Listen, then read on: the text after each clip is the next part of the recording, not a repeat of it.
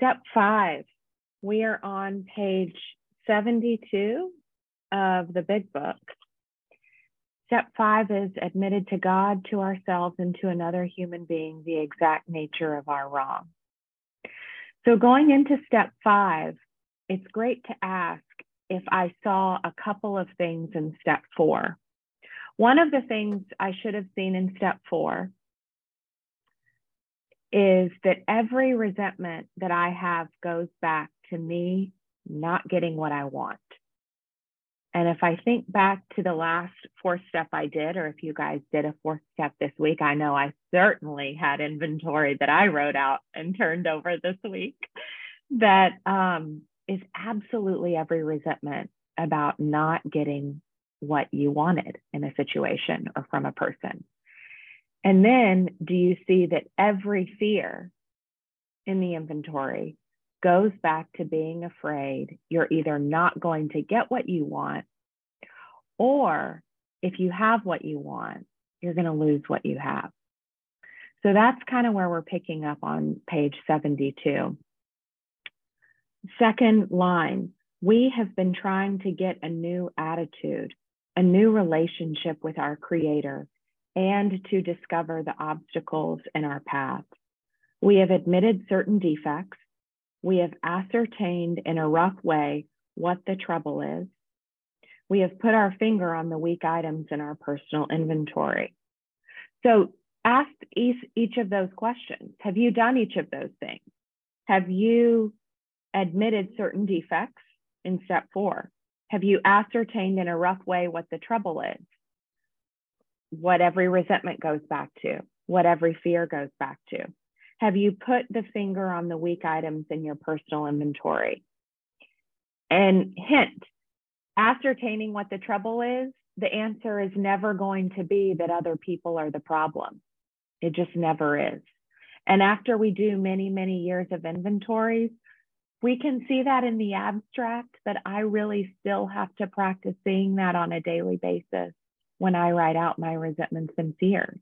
I still go into every inventory kind of sort of thinking other people are going to be a little bit of my problem. Again, huge promise. These are about to be cast out. So remember, we're moving from our way of being in the world, self-reliance, as we talked about in step 3, to God-reliance. And in order to do that, the 5th step says we need more action.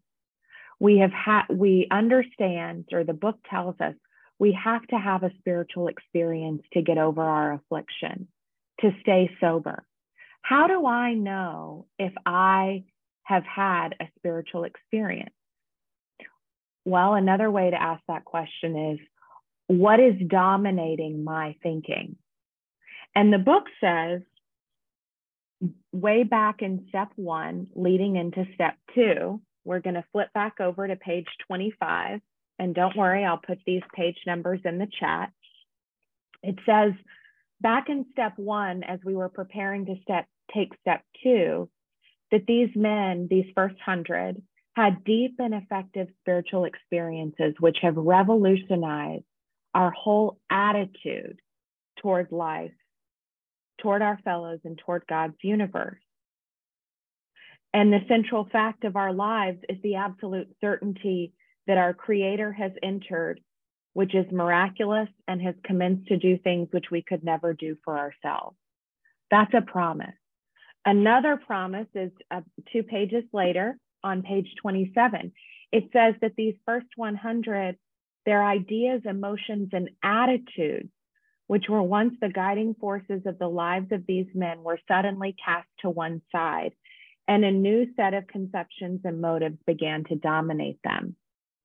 So in step 5, one of the things Elizabeth and I really focused on was this word attitude, because I really am preparing to do something that I've never done before, which is I'm preparing to give the entire kind of history of my life using the paradigm of the format that we're given in step 4 and present that to another person, having taken my time with myself and God and the pen and the paper in step 4, but taking it to another person and say, here's here's the thing. Here's everything, right? So there's this emphasis on what our attitude is. So I'm going to place something in your chat that is in Elizabeth's book, if you'll give me just a moment, and I hope it looks okay. These are 6 places in the book up to this point where the word attitude and the attitude we should have has been discussed. We're going to take them one by one. So we're going to go back to page 55, right in We Agnostics. And it says at the beginning, with this attitude, you cannot fail. So at the very bottom, before the beginning of the last paragraph, it says, if we can sweep away prejudice, if we can think honestly, and if we can search diligently within ourselves, we cannot fail in step 2. And of course, step 2 is where we came to believe that we could be restored to sanity. On page 18,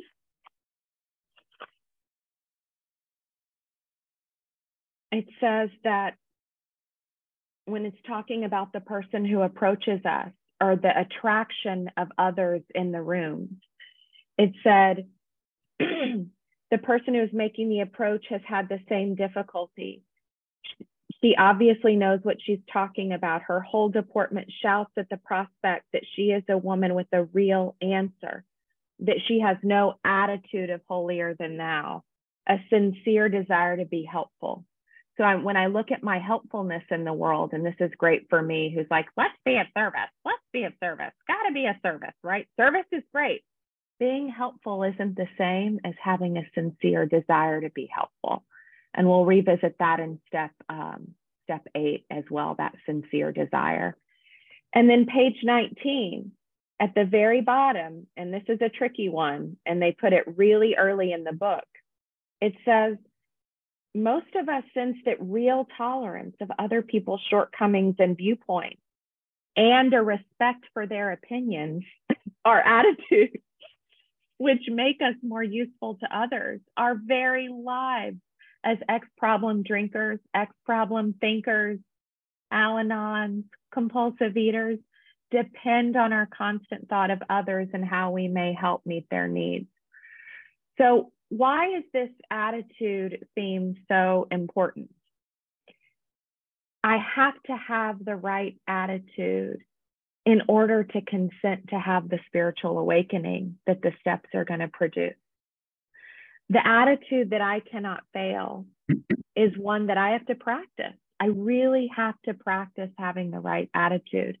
But the book and you know, the collective experience of you guys tells me that if I can go into this 5th step with this attitude about other people's shortcomings, about my own intolerance, about a sincere desire to be helpful to the people that I've written about in my inventory, and a sincere desire to be helpful to them, then with this attitude, I cannot fail.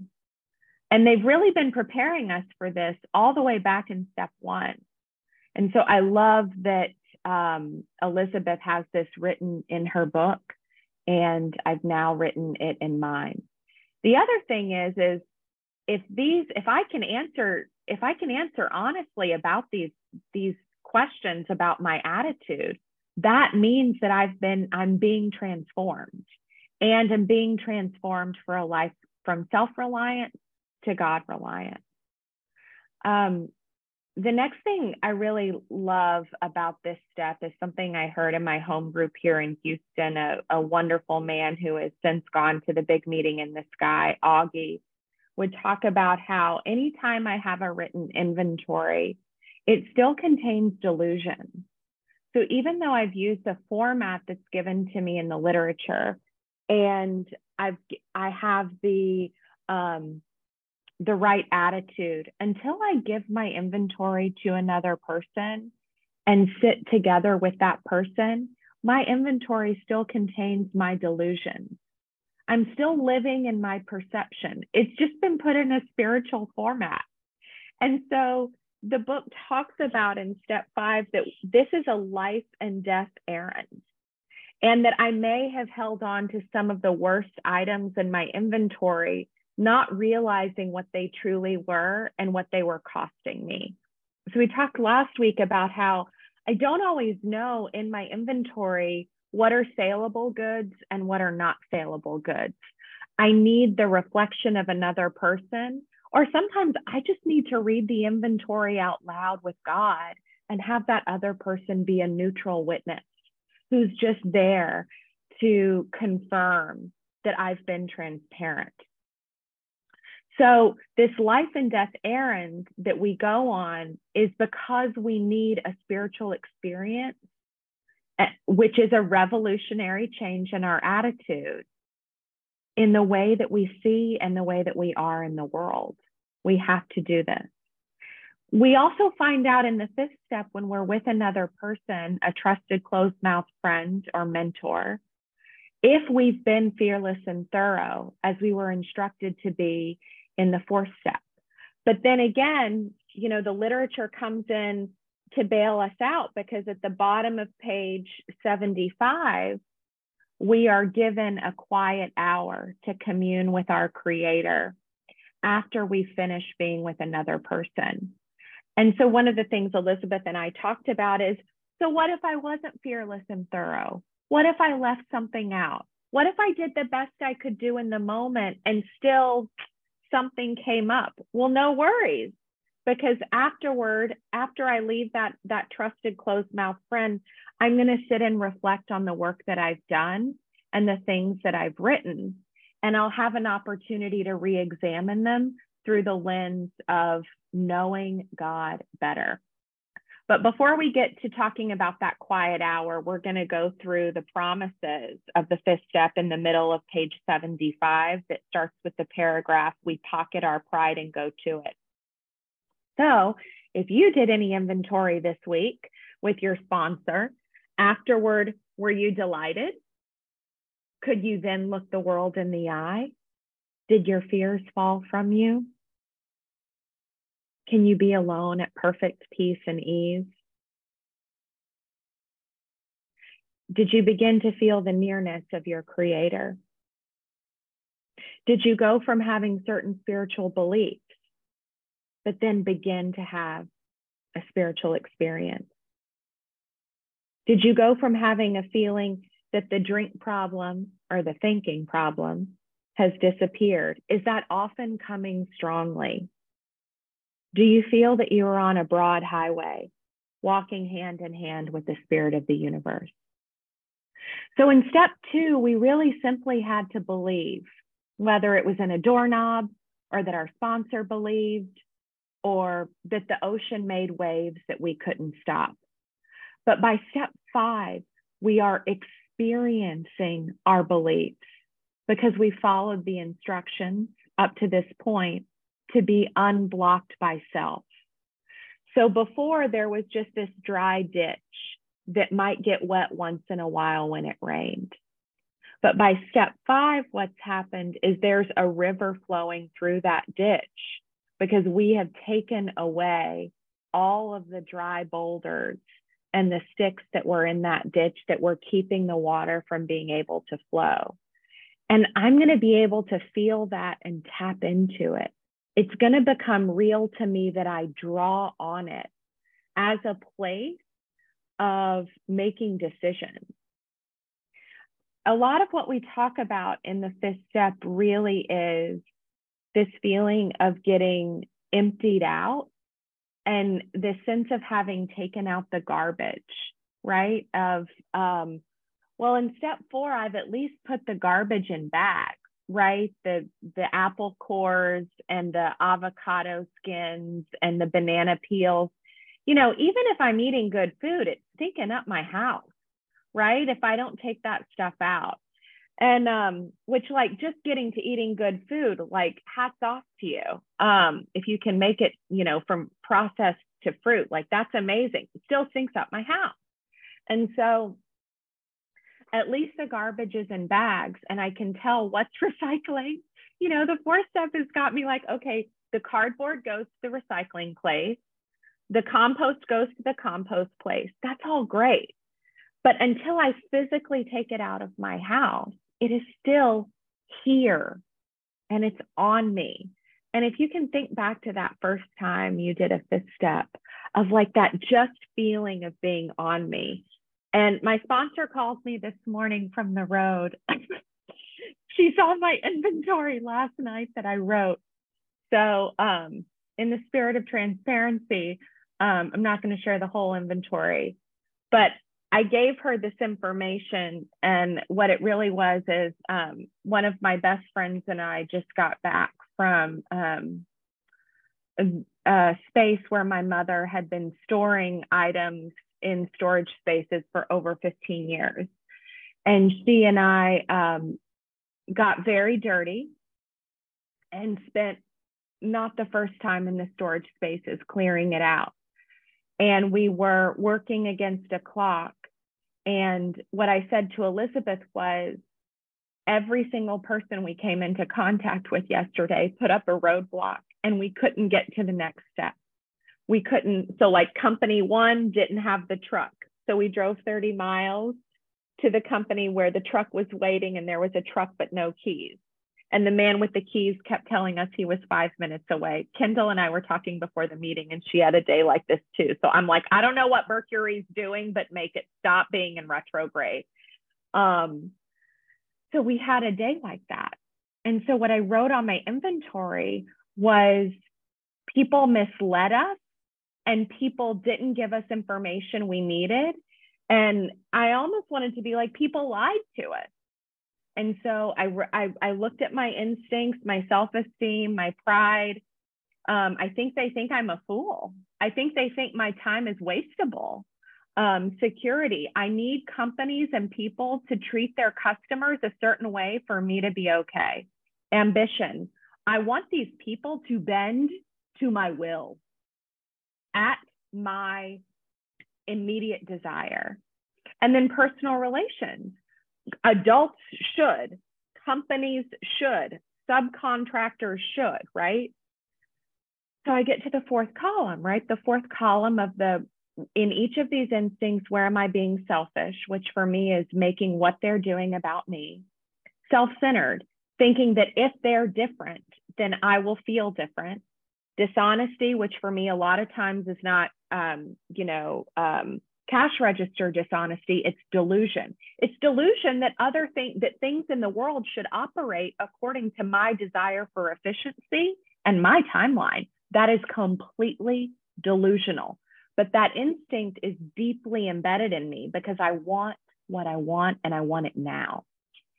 So Elizabeth called me this morning and she said, she said, why couldn't you stop? And here's what's funny. Yesterday, I thought about that. I was like, we keep pushing, we keep pushing, we keep pushing. Why can't we stop? And Elizabeth was like, well, couldn't you go another weekend? Or couldn't you have just tried it a different time? And I was like, no, we had to do it yesterday. We had to do. And she's like, why? And I explained to her why it was most efficient to do the way we did it yesterday. And she said, I just want to push back on this idea that somebody else was forcing you to do it the way that you wanted to do it. And I was like, no, it was me. I was the one that decided it had to be this way and it had to be now.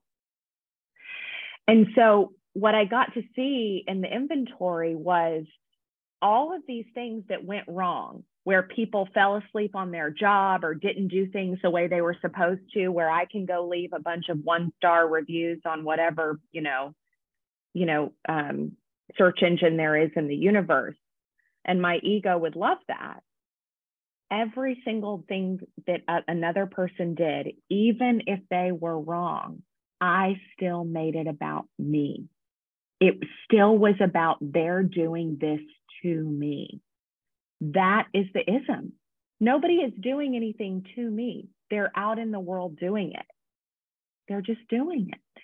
And then I take from that, why are they getting in my way? Why are they doing this to me? So that's an example. So now we're going to go to the quiet hour. It says returning home, we find a place where we can be quiet for an hour. To me, that means set a timer, carefully reviewing what we have done. We thank God from the bottom of our heart that we know God better. So this is a great question to ask. After my fifth step, it's not necessarily about knowing me better, but I know God better. Like, don't I just feel so much more loved and so much more seen? Taking down this book from the shelf, we turn to the page which contains the first 5 proposals, so the first 5 steps. And then any place the book asks a question, Elizabeth does that as a prayer. So as I sit in the quiet hour, I ask the question, is my work solid so far? Are the stones of the arch that I'm going to walk through a free woman properly in place? Have I skimped on the cement put into the foundation? Have I tried to make mortar without sand? You know, and part of this knowing God better that comes out of the 5th step is, now am I willing to make decisions differently based on what God has shown me in the 5th step did not work for me? I know God and me better now. I can use that, or I can return to this very, very difficult life of powerlessness and self-will. Powerlessness and self-will. I'm going to use my self-propulsion to overcome this feeling of powerlessness. So last note that I wanted to make is on doing step 5 from the point of view of a sponsor rather than as a sponsee. So what I say to women I work with is, I'm a neutral witness between what my sponsee is going to experience with their conception of a power greater than themselves. And I'm there simply to be able to confirm that they and their higher power are doing this errand for their benefit. Anything that's said there goes into a vault. And I also use a prayer that I was taught early on by my former sponsor's best friend. Is sometimes as a sponsor, we're going to hear things in a 5th step that are very difficult for the sponsee to say and for the sponsor to hear. And so I say a seal me up prayer, which is, God, please seal me up and protect me with neutrality from anything that I'm going to hear that was done to my sponsee, someone that I love unconditionally and want good things for, so that when I hear it, my feelings do not begin to take up the space or dominate the experience that she is supposed to have, because I want to not make what's happening about me. And of course, I also have step 10. So if I hear anything in that 5th step that I need to go do work on, it's really important that I do that. And, you know, and as Elizabeth and I shared, or as Elizabeth would share, we have actually begun to have this witness experience on our own with our own God, because we've begun to experience these promises that it talks about on page 75. And if I'm meditating by this point, I've begun to get accustomed to witnessing my own thoughts and their patterns and their obsessions. I've started to notice how it sounds up there. And having that witness experience in my own meditation practice or my own sitting practice means that I'm going to be able to really help a sponsee and be a witness to their experience in step 5, which is really the proper, very humble, proper role. So as we go into our 5-minute meditation, which I'm going to set the timer for, Um, I think today we'll meditate on the questions in the quiet hour, which are carefully reviewing the first 5 steps. We ask God if we've omitted anything from the work we've done, since we want to be free. And is our work solid so far? Are the stones properly in place? Have we skimped on the cement put into the foundation? And as we again practice our practice at this meeting is, as you sit in the silence and you ask the questions, your mind will try to answer the question. And that's just what the mind does. So what we do is we just continue to return to the question, like bringing the puppy back from the place they peed on the carpet to the pee pad. We're just bringing the puppy back. We're bringing the mind back to the question, and we allow the mind to answer and do what it does. We witness and we bring back. Have a beautiful meditation.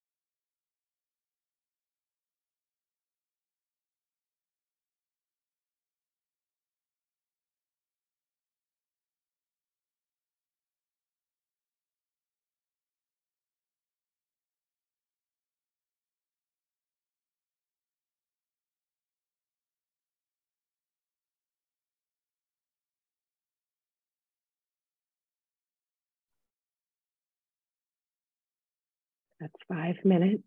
Thank you for meditating with me.